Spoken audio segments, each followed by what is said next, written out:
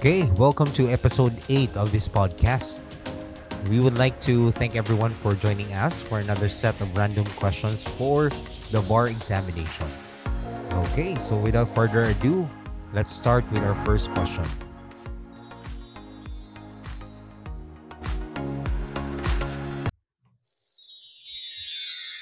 Okay, first question.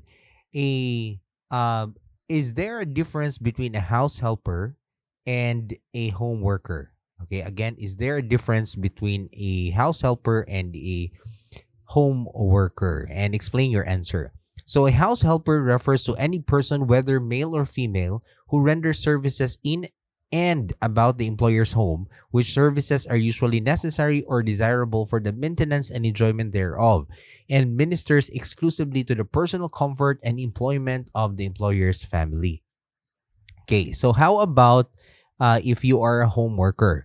A home worker is one who works in a system of production under an employer or contractor whose job is carried out at his or her home, the materials of which may or may not be furnished by the employer or contractor. But pwede sad nga ihatag, no? All right. So the house helper is covered by the Kasambahay law. So please take note of those important points. No, that we need to be able to understand that it is the house helper who is covered by the Kasambahay law. Whereas the home worker is subject to the provisions of Book 3 of the Labor Code. The house helper works in another person's home, whereas the home worker does his job in the confines of his own home. So the house helper has a definite employer, while the home worker has none. The house helper has security of tenure, while the home worker does not have. Okay, so those are the answers. Thank you. Let's proceed now to the next question. All right.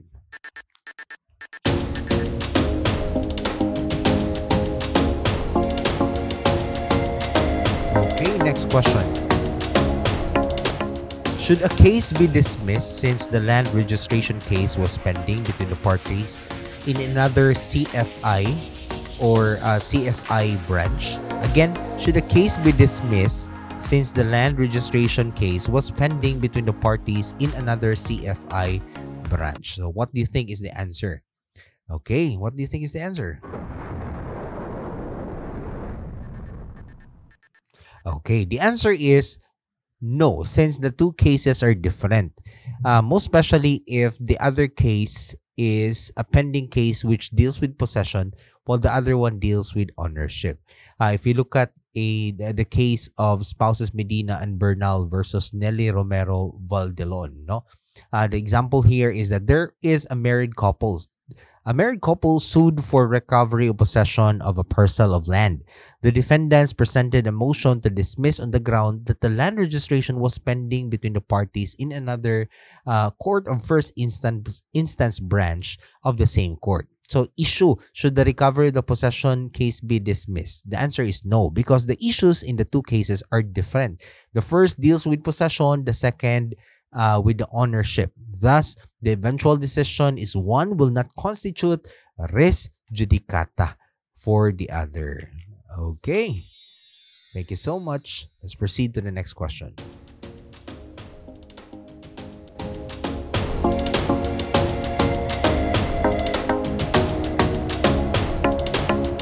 All right, let's have another question.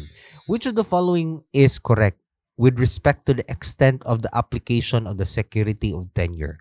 Again, which of the following is correct with respect to the extent of the application of the security of tenure? Letter A, it applies to managerial and to all rank and file employees, if not yet regular, but not to management trainees.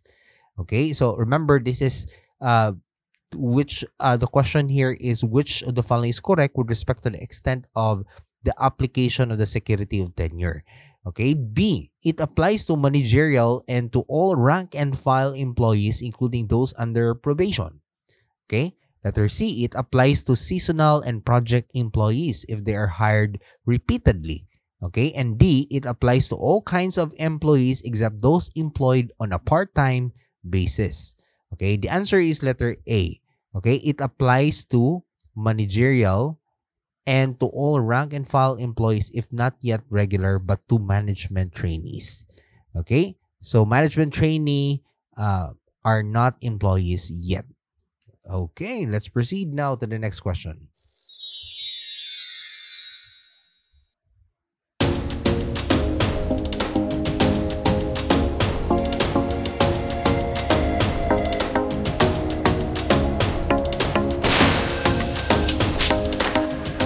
Okay, next question. These are the facts of this case. A asked B to sell jewelry, but B, instead of selling, borrowed money from a pawn shop and as a security pledged the jewelry. Patay na. Okay. And A asked the pawn shop for the jewels, but the pawn shop refused to give them up unless A first paid the amount lent by the pawn shop to B. Okay. Now the question here now is, how would the court rule on this case? Okay, so the ruling was that A can get the jewels without giving to the pawn shop the money borrowed by B because in the first place the pledge was not valid, not having been done by the owner or his duly authorized agent. So the one who really did the pawning was not really authorized by the owner, no? In the second place, there is no contractual relation between A and the pawn shop. In the third place, A had been illegally deprived of the jewels. Now, if we recall, no, in the civil code, if the person is illegally deprived, then automatically he will not be, he will be allowed to retrieve the possession of that property. Okay, so therefore, A had been illegally deprived of the jewels, and finally, it would be unjust and unfair to the owner considering the fact that ordinarily most pawn shops do not require their customers to first prove their ownership of the objects being pledged. So, delikado gid kaay. Okay, so it's a business that requires a lot of risk. Okay, let's proceed to the next question.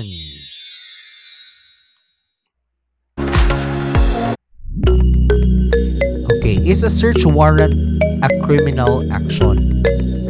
Again, the question is a search warrant a criminal action? Okay, what do you think is the answer? Okay, the answer is no. No, why no? Okay, if we read the case of Filipina Shell Petroleum versus Romars International, or GR number 189669, decided February 16, 2015, the basic flaw in this reasoning is in erroneously equating the application for and the obtention of a search warrant with the institution and prosecution of criminal action in trial court. It would thus categorize what is only a special criminal process. You know? Yeah, only a special criminal process. The power to issue, which is inherent to all courts, is equivalent to a criminal action. So jurisdiction over which is reposed in specific courts of indicated competence. So it ignores the fact that the requisites, procedure, and purpose of the issuance of a search warrant are completely different from those for the institution of a criminal action. For indeed, a warrant, such as a warrant of arrest, a search warrant, merely constitutes a process. So, proseso na siya. A search warrant is defined in our jurisdiction as an order in writing issued in the name of the people of the Philippines, signed by a judge and directed to a peace officer commanding him to search for personal property and bring it before the court. A search warrant is in the nature of a criminal process akin to a writ of discovery. It is a special, peculiar remedy, drastic in its nature, and made necessary because of public necessity. In American jurisdictions, from which we have taken our jural concept and provisions of search warrants, because we usually pattern it from them, such warrant is definitely considered merely as a process. So it's a process, not a criminal action, generally issued by a court in the exercise of its ancillary jurisdiction, and not a criminal action. Take note of that. It's not a criminal action to be entertained by a court pursuant to its original jurisdiction. So clearly, then an application of search warrant is not, it's not a criminal action. Thus, the rule that venue is jurisdictional in criminal cases does not apply thereto and may be waived if not objected pursuant to the omnibus motion rule. So, for more information behind the context of this case, you try to read again Shell Petroleum versus Romars International, a case decided not decided naman, February 16, 2015. Okay, let's proceed now to the next question.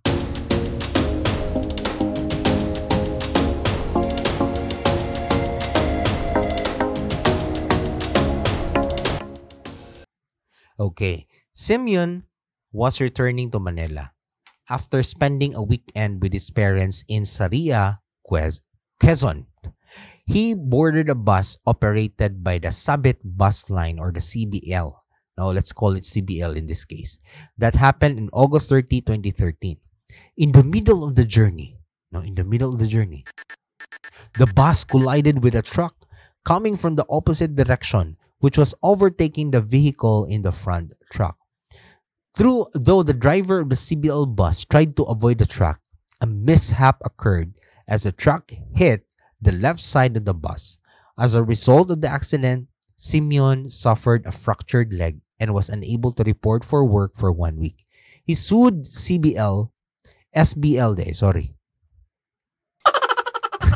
He sued SBL for actual and moral damages.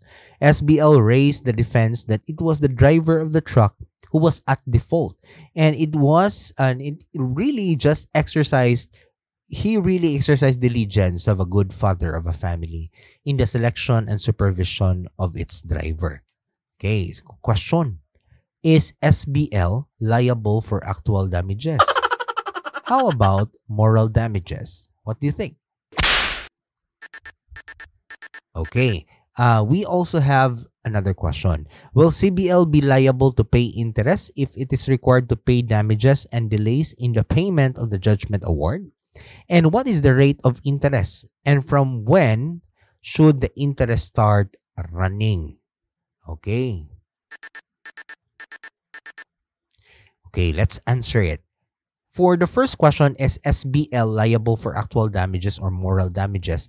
The answer is yes. SBL is liable to pay actual damages. So Article 1759 of the New Civil Code provides that common carriers are liable for death or injuries to passengers through negligence or willful acts of the former employees, although such employees may have acted beyond the scope of their authority or in violation of the orders of the common carriers. The liability of the common carriers does not cease upon proof that they exercise all the diligence of a good father. But that is not an excuse. No? Even if you say that you have exercised the diligence of good father of a family in the selection and supervision of their employees. As to the actual damages, Article 2199 of the New Civil Code provides that except as provided by law or by stipulation, one is entitled to an adequate compensation only for such pecuniary loss suffered by him as he has duly proved. So, if you look at what is pecuniary, that is relating to money. In this case, actual damages are loco cessante, or the loss of a benefit that the plaintiff failed to receive. As to the moral damages, the same may be recovered in the breach of contract of carriage only if the defendant acted fraudulently. No? So you have to prove that. Fraudulently or ano ba yan? fraudulently, no? Or by bad faith. In this case, since the accident was caused by the truck and not by the driver of the bus, SBL is not liable to pay moral damages. So no moral damages. Take note of that. Okay, next question. Is CBL, will CBL be liable to pay interest if it is required to pay damages and delays in the payment of the judgment award? And what is the rate of interest? And from when should the interest start running? Okay, so the answer is Yes, no, CBL will be liable to pay interest if a judgment to pay damages is given and it delays in the payment of such damages. So kung walang delay, di walang interest. When the judgment of the court awarding a sum of money becomes final and executory, the rate of legal interest shall be 6% per annum. So 6% per annum lang. Okay, so you divide it by 12 months, so per month, no. So you can have 0.5%. Tama ba? Okay. 6% per annum for from such family until its satisfaction. Okay. Let's proceed now to the next question. Question. What are the qualifications for an act or series of acts to be considered as a crime of violence against women through physical harm? So, question is, what are the qualifications for an act or a series of acts to be considered as a crime of violence against women through physical harm? What do you think is the answer? Okay, the answer is the limiting qualifications for any act, series of acts to be considered as a crime of violence against women through physical harm are the following. First, first, it is committed against a woman or child, and the woman is the offender's wife, former wife, or with whom he has or had a sexual, ano ba yan? Had a sexual or dating relationship or with whom he has a common child. Okay? And B, it results in or is likely to result in physical harm or suffering. Okay, so those are the two things that you need to take note. First, is it against a woman or a child with whom you have a sexual relationship with, whether it's previously or whatever it is? It results in or is likely to result in physical harm or suffering. For more information, you can read the case of Dabalos versus RTC. A case decided January 2013. Okay.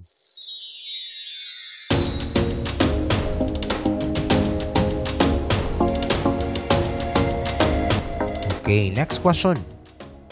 What are the requisites? Now, what are the requisites of a valid quit claim? Again, what are the requisites of a valid quit claim? Okay. So the requisites of a valid quit claim are the following. First, a fixed amount is full. A fixed amount as full and final compromise settlement. Okay, take note of that. Again, first is a fixed amount as full and final compromise settlement. Number two, the benefits of the employees, if possible, with the corresponding amounts with the employees are giving up in consideration of the fixed compromise amount. Again, number two is that the benefits of the employees, if possible, with the corresponding amounts which the employees are giving up in consideration of the fixed compromise amount. Okay, so that should be also one of the requisites. That's number two. Number three, a statement of the employer has clearly explained to the employees. Again, a statement that the employer has clearly explained to the employees in English, Filipino, or in the dialect known to the employees that by signing the waiver or quit claim, so a quit claim is like a waiver, that they are forfeiting or relinquishing their right to receive the benefits which are due to them under the law. And lastly, a statement that the employees signed and executed executed a statement that the employees signed and executed the document voluntarily and had fully understood the contents of the document and that their consent was freely given without threat, violence, and intimidation or undue influence exerted on their person. Okay, so that's the fourth requirement. Okay, just additional information. It is advisable that the stipulations be made in English and Tagalog or in the dialect known to the employees. There should be two witnesses to the execution of the quit claim who must also sign the quit claim. So there should be two people who should be able to witness such, and they should sign it. The document should be subscribed and sworn to under oath, preferably by an administering official of the Department of Labor and Employment or its regional office. The Bureau of Labor Relations the NLRC, or a labor attache attaché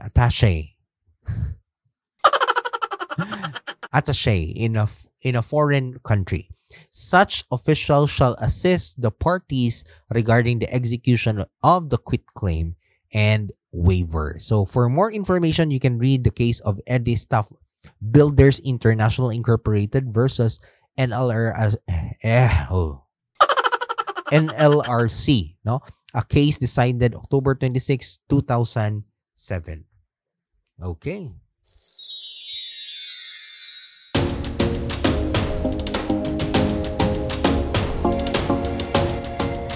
Next question. What is the significance of distinguishing if a property is public dominion or patrimonial?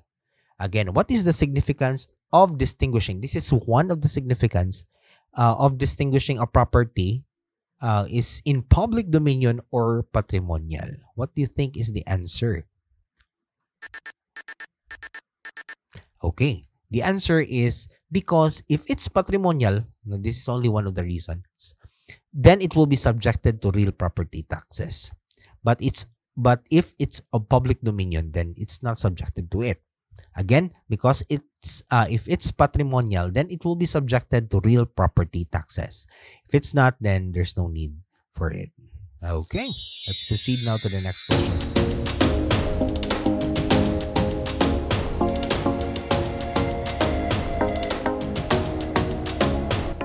Okay, next question. What are internal waters? Again, what are internal waters? Okay, so these are all waters part of the sea, rivers, lakes, landwards from the baseline of the territory. So you read about the archipelagic doctrine, no? Are all parts of the sea, rivers, lakes, landward from the baseline of the territory.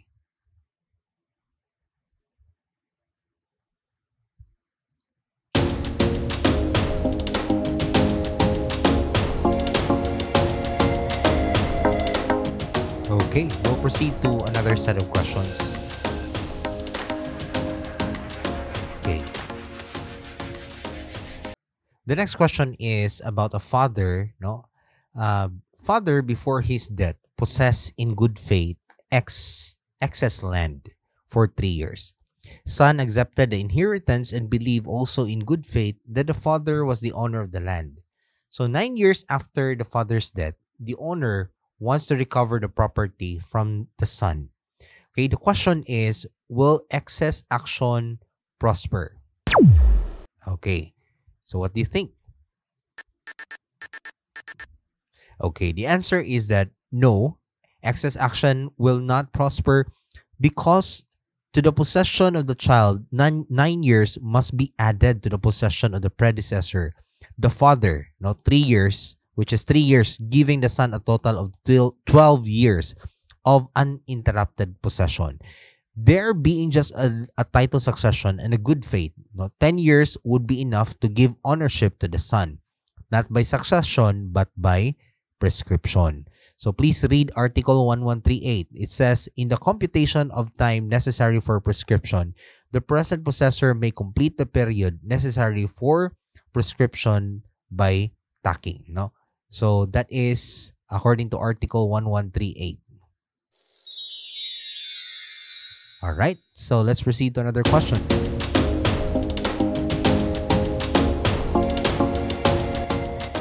Okay. A agreed to sell his car to B for 200,000 pesos. The price to be paid after the car is registered in the name of B. After the execution of the deed of sale, A together with B proceeded to the Land Transportation Office, formerly Motor Vehicles Office, where the registration of the car in B's name was effected. When A asked for payment, B told him that he was 10,000 short and informed him that he would get from his mother. So palaban na si mama. Together with A and both of them, together A and B rode in the car to the supposed residence of B's mother. Upon entering the house, no? Horror movie. Upon entering the house, uh, B told A to wait in the sala while he asked his mother for the money. Okay, so while waiting,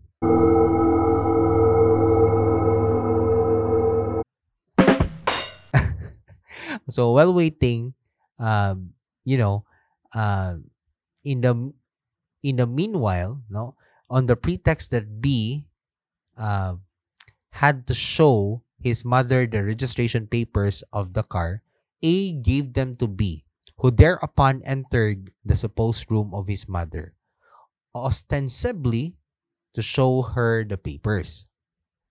That was the last time A saw B or his car. Nah. In the meantime, B succeeded in selling the car to C, who bought the same in good faith and for value. So question here is, may A recover the car from C? So Indian to siya. Okay, so question is, may A recover the car from C? Okay, so the answer is A may successfully recover the car of C because despite C's good faith and despite the registration of the car in B's name, still A had been unlawfully deprived of it. Consequently, A can recover the car and he does not have to reimburse anything to C. The doctrine of caveat emptor, so let the buyer beware, can apply here. C's remedy would be to go against B, his seller. The principle is in common law that where two innocent persons defrauded by a stranger, the person who makes possible the fraud by a misplaced confidence should suffer and can be applied in this problem because of the express provision of Article 559. So he can definitely recover. Okay. So what is the definition of arrest? No? Again, the question is, what is the definition of arrest? Okay? What do you think? Okay, the definition of arrest is that arrest is the taking of a person into the custody in order that he may be bound to answer for the commission of an offense.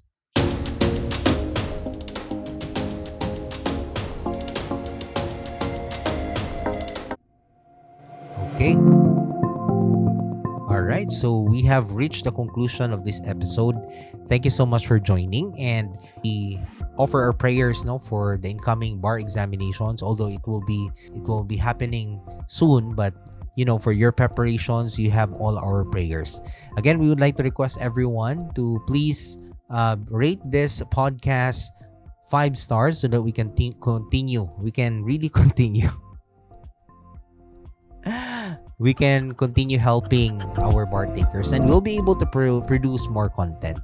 Okay, so just go ahead and follow and don't forget to click on the bell button so that you'll be informed if there are new episodes. Okay, so again, thank you for joining us. We'll join you. We'll have another episode for today in order for us to cope up with yesterday's episode. Thank you, everyone, and I'll see you in the next episode.